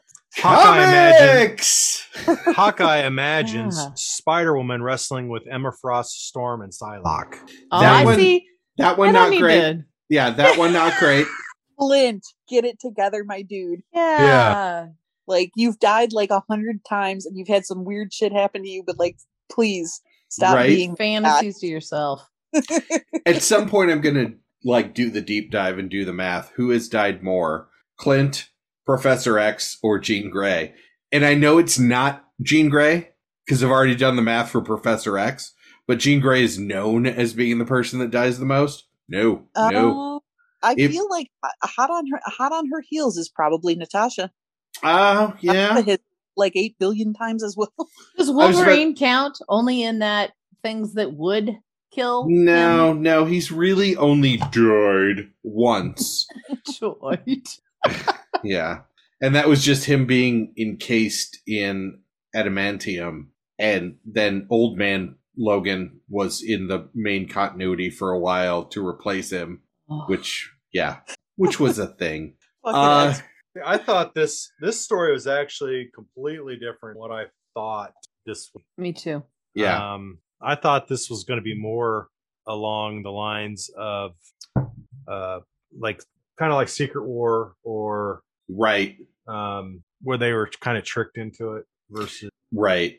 them Right. actually doing it. Just going So- crazy. Yeah. Yeah. So I will ask, we probably covered, like we do the gloss. We do Yeah. the because there were certain parts I was following along in the comic as we were going, and I flipped through multiple pages because Leia, honestly, they didn't have anything to do with the main story, and so she skipped over them, which I do the same thing. But has our breakdown made it something that you want to go and seek out? No, I'll pass. So only because one of the things that happens in this storyline is this probability detection. And that's absolutely fascinating to me. The idea that you would take all the probabilities and use math to predict forward, right? Yeah. It is a combination of like foundation sci-fi and Dune. And like when I came out of the Avengers movie, I literally was like, oh, Doctor Strange is the Kwisatz Haderach, right? Like, so a little bit of that, I would, yeah, maybe. Allison, I would recommend that you listen to our episode on Civil War II. Okay. Yeah. And it was our season finale of our first season. Or just pick up the Civil War II comic. If that is your jam, Civil War II is amazing in how they do that. And it is also, like, listening to our show on it, it is also the quintessential Tony Stark needs therapy episode. Because, like, honest to God, like, wow. 100%. That was such an enjoyable episode to record too. Like, it's just fun to to do, and it's fun to listen to because I listen to my own podcast because I'm that person.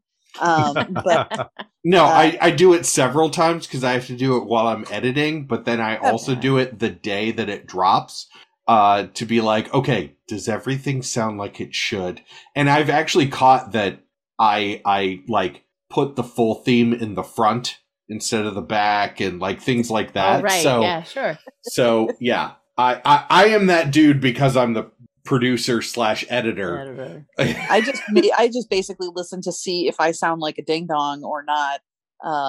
Because, and then straight up, like, sometimes there's so long between when we record and when it airs that I'm like, I don't remember doing this. Don't remember. Yeah.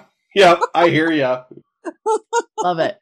I would not read it because I've always been more a favorite of the villain. I've always there really is no villain here. Yeah.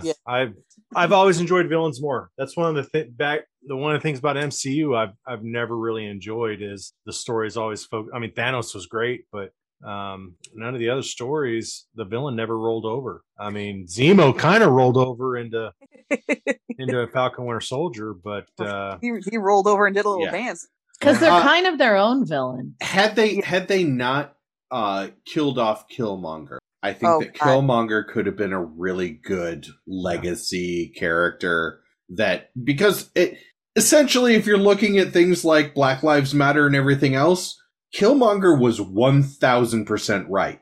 How he went through and dealt with things was a very heavy-handed shift from the beginning to the end. And I wasn't a big fan of that, but yeah, I just Killmonger is definitely a villain that I wish would be around.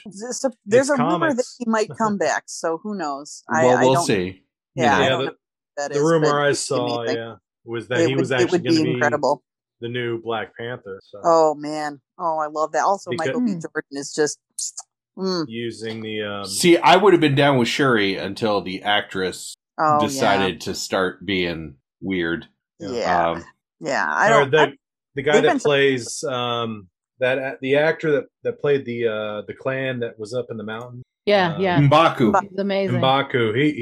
He would be. He's an amazing actor. He was in Us, which was really good. It's on my list. I need to watch that one. Good. Oh man! But in general, that actor is so good because Leigh and I both have friends that are not huge into comic books. John and Keith, John Hildebrandt, Keith Fisher. But I showed a picture of M'Baku, and John was like, "Well, I'll at least watch that movie." Oh man, yeah. Everybody in that is also just incredibly gorgeous, like across the no board. Shit, like I mean, like 1000%. I'm on the Kinsey scale. I stop at Ryan Reynolds generally. But M'Baku was such a great character, such a great actor, so much presence in what he was doing. Like, Black Panther's one of those movies that I'm like, Jesus Christ, could you at least get like a somewhat okay actor so I'm not just like blown away by every fucking performance that comes across my eye holes? Yeah. Like, Angela Bassett could tell me to do literally anything and I would do it. That woman is, I don't understand how she doesn't age. She's flawless. Just incredible. I've loved her in everything I've seen her in, and this was no exception. Yeah. That was the movie. Allison and Allison's brother Julian, they had this thing about are you Team Cap or Team Iron Man? Yeah. And I've always been on Team Iron Man until I saw Black Panther, and then I said, you know what, screw you, I'm on Team Black Panther, because that was a fantastic movie. 100%, just incredibly good. Like, can't say enough good things about it. Yep. Like, might very well be my favorite in the universe, although it's very hard for me to pick just one. Yeah, it's a top. It's definitely a top 5 for me. All of the characters, all of the actors, everything that happens in Wakanda, all of it in Black Panther makes you go, oh yeah, I can see how an entire civilization can just believe in the divine right of kings. Because I'm down. Yeah. I'm down. Yeah, 100%. Let's get rid of all our politicians and let's put Black Panther in. Yeah. And Angela Bassett could lead me anywhere. I'm down. Yeah. So, wow. So yeah. So, I mean, like, on that note, Allison, Jason, thank you so much for gracing us with your presence for this. Good time. It was great. Very crazy. Last X-Men episode that Leia will be doing. I'm super interested, actually. I know you're wrapping up. I'm super interested to come back and watch. I saw on the list you guys were probably going to do Transmet, and I could not be. I've read that. Jason has not. Oh my gosh, do I want to hear one of you guys explain Transmet? Oh, it would be me. That one would be me. I mean, I'm just gonna cut my co-host knees off and be like, mine. No, that's fair, because I've done that to you with a couple of the upcoming ones that we're planning on doing, where I'm like, no, this is 100% me. You just sit quietly. Yeah. Mr. Miracle, Tom King's Vision. Yeah. I have the ones that you love. And it shows. Young Avengers. I was like, please don't talk.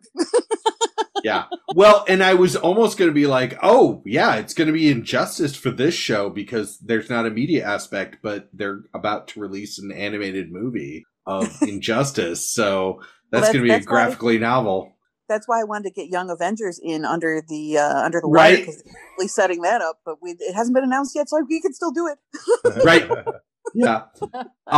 So thank you both so much for being here. Thank you for having us. Yeah. And your guys' theme song for this one of the graphically novel family is on point. Okay, I do gotta say, it was done by Jared of Vandello, but a couple things that I don't know if I've talked about on this show. I wrote the lyrics because I do parody lyrics. That's just one of my things. And he had never heard Elvis doing A Little More Conversation. So he went back, and actually his version is not the version that I've ever heard. It was the original version. And he actually spent money on the original amp, like the amp type that was used, because I'm not a music person, but he was explaining to me that it creates a very specific sound that Elvis used at that point in his career. So he has this very specific amp that he did. He had never heard the song. He listened to it. He used my lyrics, and that's where our theme was born. And they are so good. And their first LP, they have an EP on Spotify, but their first LP will be dropping probably around the time that this episode drops. Awesome. Yeah. So We'll go check check it them out. We will be pimping them out as much as possible. We will be like when Leia's in town at some point, we're going to go and introduce her to the band. Cause Yeah, 'cause I think I'm the only one they haven't met yes. Yep. on Awesome. account of how I live in Illinois. Right. But they're fantastic. They're a great partner. They're always excited when we do stuff. Whenever any member of the Graphically Novel family shows up to their concerts, they at least play the Graphically Novel theme. Cool. Because they can't play the Rec Conversations theme without having a specific amp there. Right. I love it. Yeah, I know. I cannot say enough good things about them. They really are part of the Graphically Novel family.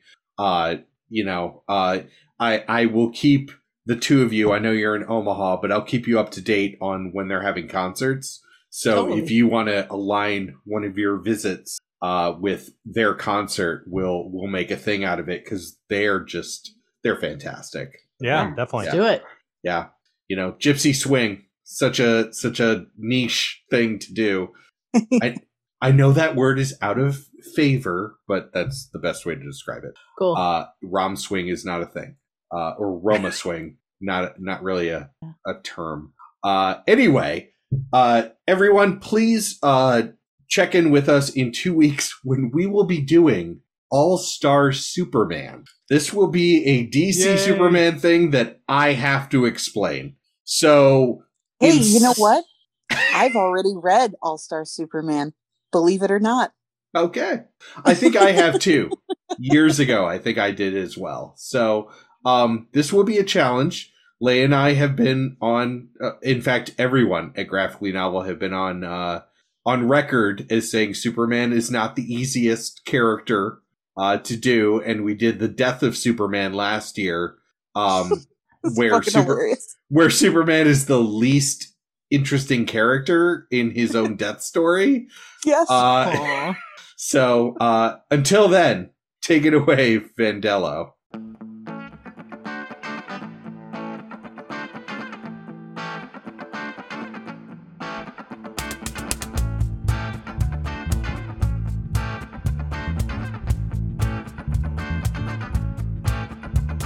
A little wreck conversation, some deep reactions, please. All this comics narration ain't elating me. A little more talk, a lot less read. A little fight, baby, is what I need. Close the trade, open up your brains. Explain it to me. Explain it to me, baby. Explain it to me. Explain it to me, baby. Explain it to me.